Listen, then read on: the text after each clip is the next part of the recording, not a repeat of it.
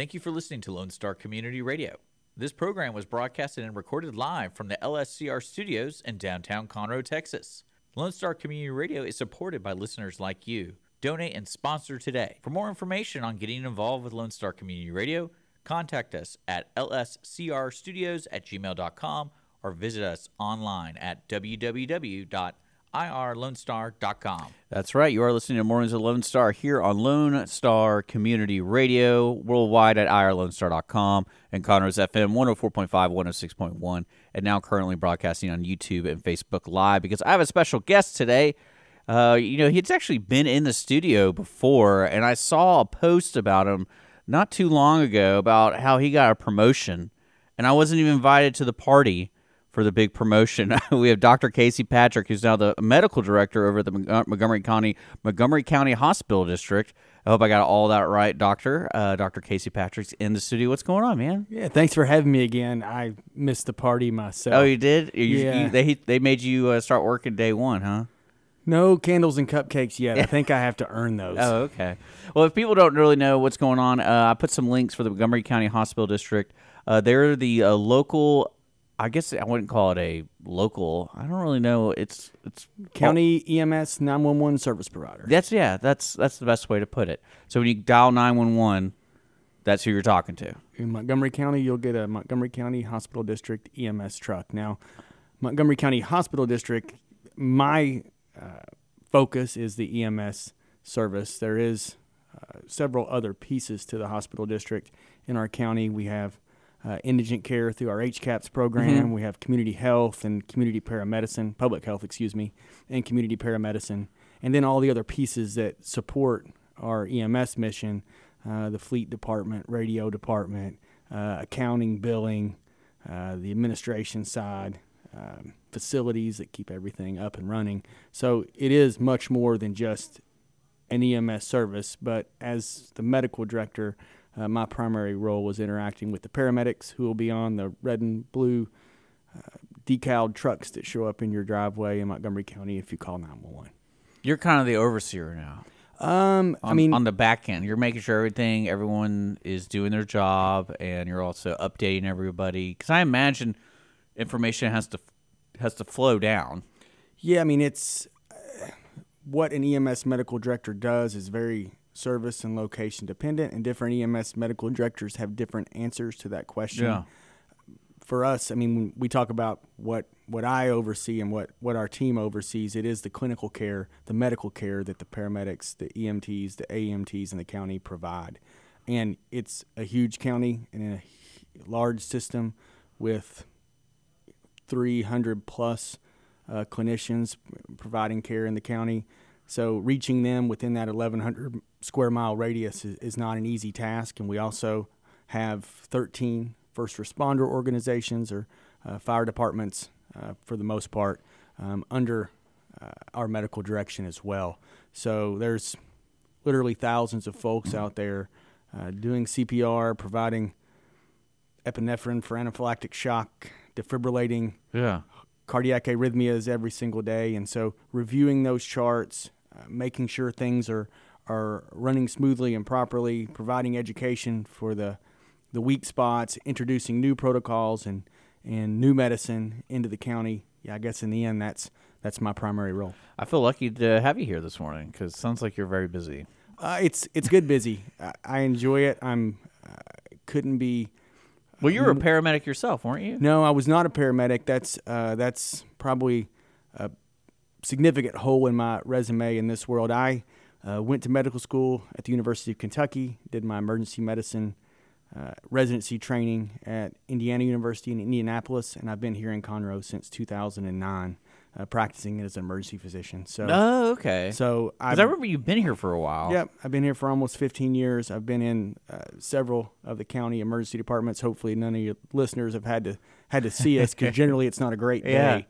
Well, no, we were just talking about that off the air. Was when you're working as an EMS driver, it's never like the person who you're riding with, the person who has to ride with you is not usually having the greatest day. No, it was. So it was several years into the job where I realized no one ever wants to come see me. It's a bad day. And Yeah. once you swallow that and digest it a little bit, it makes it easier to understand sometimes when people are less than happy to see me. But in the end, my training is in emergency medicine. You're numb to it all, so it's like, Mom, I don't care. You're like, Numb. no, I'm just kidding. I hope not. No, I didn't mean it like that. I'm just saying it's just the idea behind it. Because one thing I want to understand is the Montgomery County Hospital District, hypothetically, say it was erased tomorrow. Is the infrastructure, because y'all provide the infrastructure for all the medical transportation stuff for the county, pretty much, like I would say a high percentage of it, right? All 911 So, I mean, EMS transports in the county. so yeah, or because MCHD. I was thinking about this, because you guys have been around for like, what, over 30 years? Yeah, there's been some Name changes and stuff. changes, and there was But I would sorry to interrupt. I'm just I'm trying to think. It's like, so if y'all didn't exist, what would the current situation be for all these hospitals? Like basically the 911 would be handled by Houston. No, I mean, there's various ways that you can structure EMS in this Yeah. country. You can, for instance, in the Northeast, a lot of the Northeast states, EMS is run through the hospitals themselves. Very, very common. Interesting. Very common setup in Houston, for example. Cy-Fair, EMS and fire are combined, so EMS is under the fire department's umbrella. Okay. See, this is what I love to understand, because, you know, you look at how great a service is and you try to mimic that somewhere else. And like Montgomery County Hospital District has been working pretty hard all over the place, because I remember when COVID was going on, we were getting updates primarily through them. Mm-hmm. And I thought that was really strange. And I was like, but not in a bad way, but it was like, these guys are just doing everything, aren't they? Like, Well, that's the public health portion of our organization, and they do an excellent job. Honestly, you know, I'm sure you could move the pieces and change it, but we have a very, very solid foundation. We have decades of experience, and there are a lot of folks within the organization who have literally been at MCHD for decades. yeah, well, it's dedicated to Montgomery. I think that's the neatest thing about it, is that's who they're putting first, is the Montgomery County Hospital District. So we have an elected board, and the elected board are the ones that provide, you know, financial and budgetary oversight. So if we want a new truck, or if we want new stretchers, or we want new ventilators, you know, that all has to clear through our elected officials. You know, it's funny. I was thinking about this because when I knew you were coming in, I saw the new mail cars, the new electronic ones you were talking about, the mail trucks. And I was thinking to myself, I was like, I wonder what would happen if somebody updated an EMS unit, like top of the line, all the new toys and technology, how crazy that would be compared to like 30 years ago. I would argue that our trucks our trucks from a technologic standpoint are futuristic relative to 20 years ago. Because I've never been in one. And fortunately, I've never been in one. But I was thinking, because, you know, those mail trucks have been around. I mean, every time you see them, you're like, I bet that truck's at least 20 years old. And I'm sitting there thinking, not saying the medical ones are going to be old, but it's just the technology that they have today and how you can do readings and all that kind of stuff. It's got to be wild. Yeah, I mean, we can track our trucks. Our trucks have driver safety cams. They alert when you reach certain speeds, when you reach certain, you know, turn forces. Well, not counting all the medical equipment that's on there. I bet what you can't wait for is all the electronic cars going to be on the roads, and then when you turn on your lights, it sends a message to all the e-vehicles, and they have to pull over automatically. You have no control over it, and like the EMS unit can just go. If you are listening out there, and that doesn't happen, and you see us behind you, please do your best, or in front of you, do your best to pull over, safe for everyone involved. Yeah, for sure. No, I mean, I always love it on certain roads out here, because I will say some of the roads are curvy, and you're like, you have no idea what's going on, and then you actually don't even hear it before you see it a lot of the times. I feel like that with me. But, you know, everyone's pulling over. Everyone seems to be doing okay. I don't think there's ever – what's the worst road here in Montgomery County? I guess 45. Yeah, I mean, no 45 from just you know, high speeds, but yeah, there are several. You know, in the end, we are very proactive with trying to minimize the use of lights and sirens and high speed driving, to only utilize that procedure. We treat it as a procedure.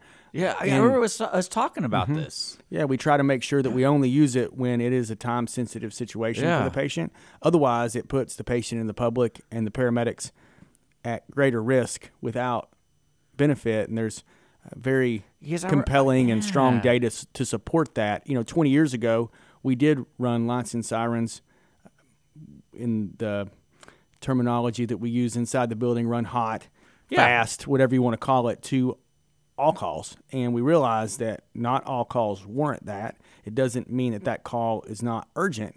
It just means that we want to balance the risk with the benefit and look at literature and data and try to support that. He's calling us all horrible drivers is what he's calling us. And I agree. We're all terrible drivers here in Texas because we want to do our own thing. I'm just kidding. No way. I'm kidding. No way. I'm kidding.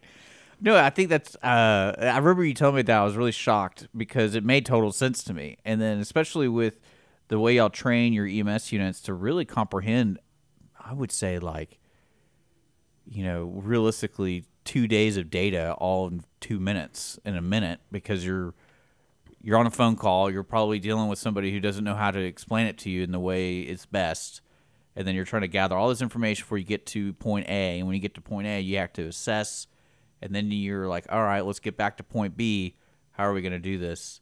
And it starts with our dispatch center, which our dispatch center is accredited out the wazoo. They are really the first point of contact for everyone in the county from a medical standpoint. And they're making just split-second, very complex decisions with a phone conversation. And oftentimes a phone conversation with a caller who is distraught, rightfully so. They are trauma adjacent, cardiac arrest adjacent, their family member, their loved one sick and struggling, and then we're going to ask them questions and try to work our way down a very detailed, specific flow sheet to send the right truck from the right place with the right crew at the right rate of speed. Their job is exceedingly difficult because, like you said, they're on the very front end of the patient pathway, and they have limited information. They don't even have eyes on the patient. Well, I want to say y'all have a program, like a 911 program that you can sign up for as like a citizen. Like I can sign up and y'all have certain information on me. We offer lots of community. I forgot what it was though. I'll try to find it because I remember it was something where you could sign up and it's something with your phone and with your contact. It's all this kind of cool tech stuff. So it's unique to Montgomery County Hospital District. So when you do get a call, unfortunately, like they have some, I'll look it up. I'll find out. Yeah, we have lots of ways that you can become more involved with what we do. Stop the Bleed, CPR, Safe Sitter, lots of programs where we can help the public be more medically inclined and medically knowledgeable. I'll find it. But one thing I got to ask, because you did get a promotion, what's the big goal this year then? Because this is relatively new. I want to say you got announced like last month or something like that. Yeah, I guess I'd probably be remiss if I didn't thank my predecessor, Dr. Rob Dixon. Really mentor and he retired, correct? Friend, retired.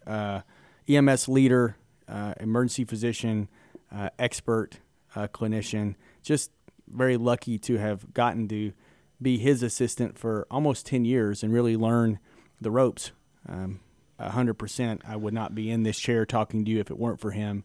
But yeah, for the next year, I want to find my footing and figure out how I best fit in the organization.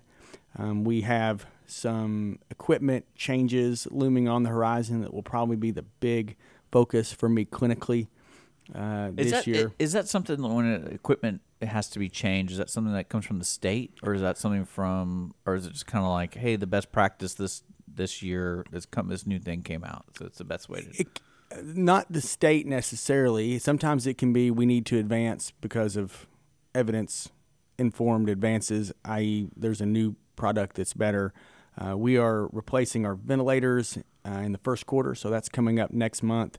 Our ventilators are at the end of life from a product maintenance standpoint. Okay. So that's just a necessary replacement. We're going with a more robust, hopefully solid. These things, you can throw them from the top of the skyscraper. That's intense. They were built and designed for the military in Desert Storm in Iraq and Afghanistan, and so I believe they will withstand Montgomery County. We'll see. We're very pleased with their capabilities. They'll be on every truck, so if you need respiratory support in Montgomery County, you'll get it with new ventilators starting here pretty soon.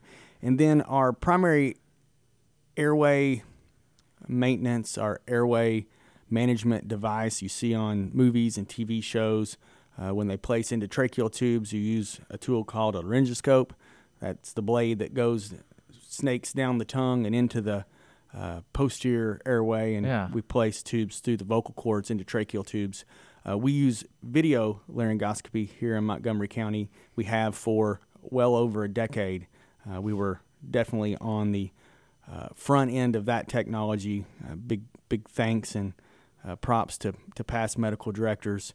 Dr. Mark Escott was involved in that decision, and that was very, very beneficial for our patients. But at 10 to 12 years, those devices are ending. They've been in enough throats. They're ending their lifespan as well. So we hopefully will be able to look at new recording video laryngoscopes. We'll add some technology there. The idea that recording piece is important to me as an educator. So now not only will we use a video camera to place the scopes on the truck, on scene, on the side of 45, myself and the quality team will have the ability to pull those video clips, watch them, and provide education and feedback to the paramedics after the call. Our current scopes do not record. That was not technology that existed in 2012, 2013. That's a storage issue. It's always a storage issue. Yeah, and this will be definitely a storage issue from a HIPAA-protected standpoint. We'll have to make sure that we dot those I's and cross those T's. But it will really add an educational feedback plus for the service, because not only will you manage that patient real time, but after the chaos settles 3 days, 4 days, a week later, we'll be able to review all those calls and provide both mechanical and procedural feedback. Also, what you see in real time in chaos versus what you see from the comfort of a chair like this, oftentimes I know from my own practice can vary, and it will be a really excellent tool for us to get even better than we are now at managing those difficult airways. Yeah, because I know here at the station we actually had an incident where I believe the man had a brain aneurysm, I want to say, because we were recording a show and there's a lot of people in the studio, and I started hearing slurred speech, and I was like, and I peek around the corner and I look at him, and I was like, oh, that guy's gonna pass out. And he did. And then the doctor, I got a phone call, like, hey, do you have footage of it? And I'm like, actually, I do. I actually have a camera right on him, and you can literally see it go from here, like he's doing fine, and then he starts stumbling. Boom, done. So I sent that to him, and apparently it helped out because, like you said, it's all about educating and things like that. I think that's kind of cool. Especially one thing I like what y'all do is y'all have your own podcast. And it's more focused on the EMS drivers and basically everyone involved in the whole Montgomery County Hospital District, the way you do your episodes. But it's free to the public, meaning like you can go on YouTube and go to the Montgomery County Hospital District YouTube, and you can check out your show. You're the one that hosts it. Yes.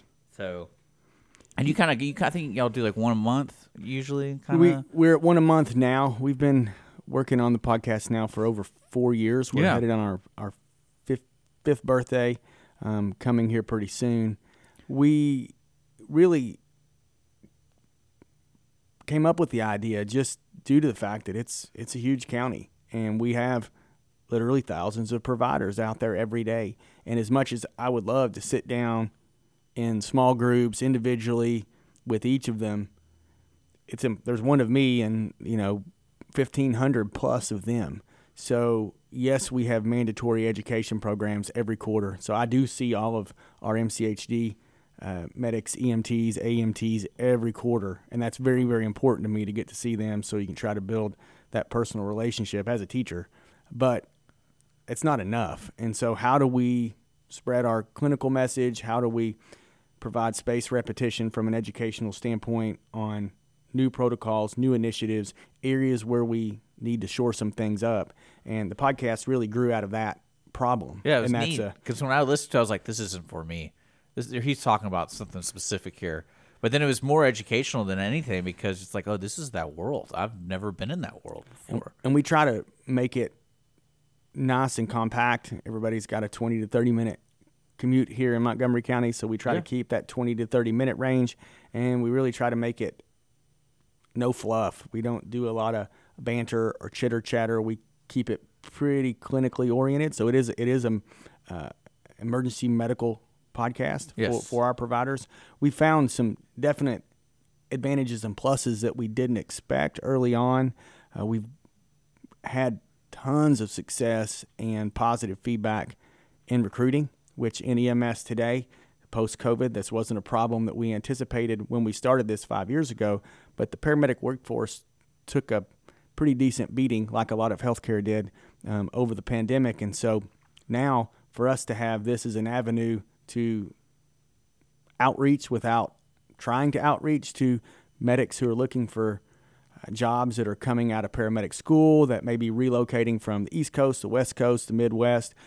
Every new employee onboarding session that we have, and I speak to all the new employees before they start, we usually do a quick poll, who's a podcast listener, and the hands fly up. And so that's something that we didn't expect. It's been a real plus for the service and for the people of Montgomery County. It's helped us maintain our recruiting and maintain our staffing on the trucks, at least in some small way. So we're proud of that. And it's just a way to talk medicine with the medics without having to sit in front of them, and doing it in an asynchronous way that they can access easily on their drive. So we're proud of it. No, I think that's something, and I'm kind of amazed at everything you do personally, because now I'm learning, especially with your new position, because you're, if people don't know who I'm talking to Dr. Casey Patrick. He's the new medical director at the Montgomery County Hospital District.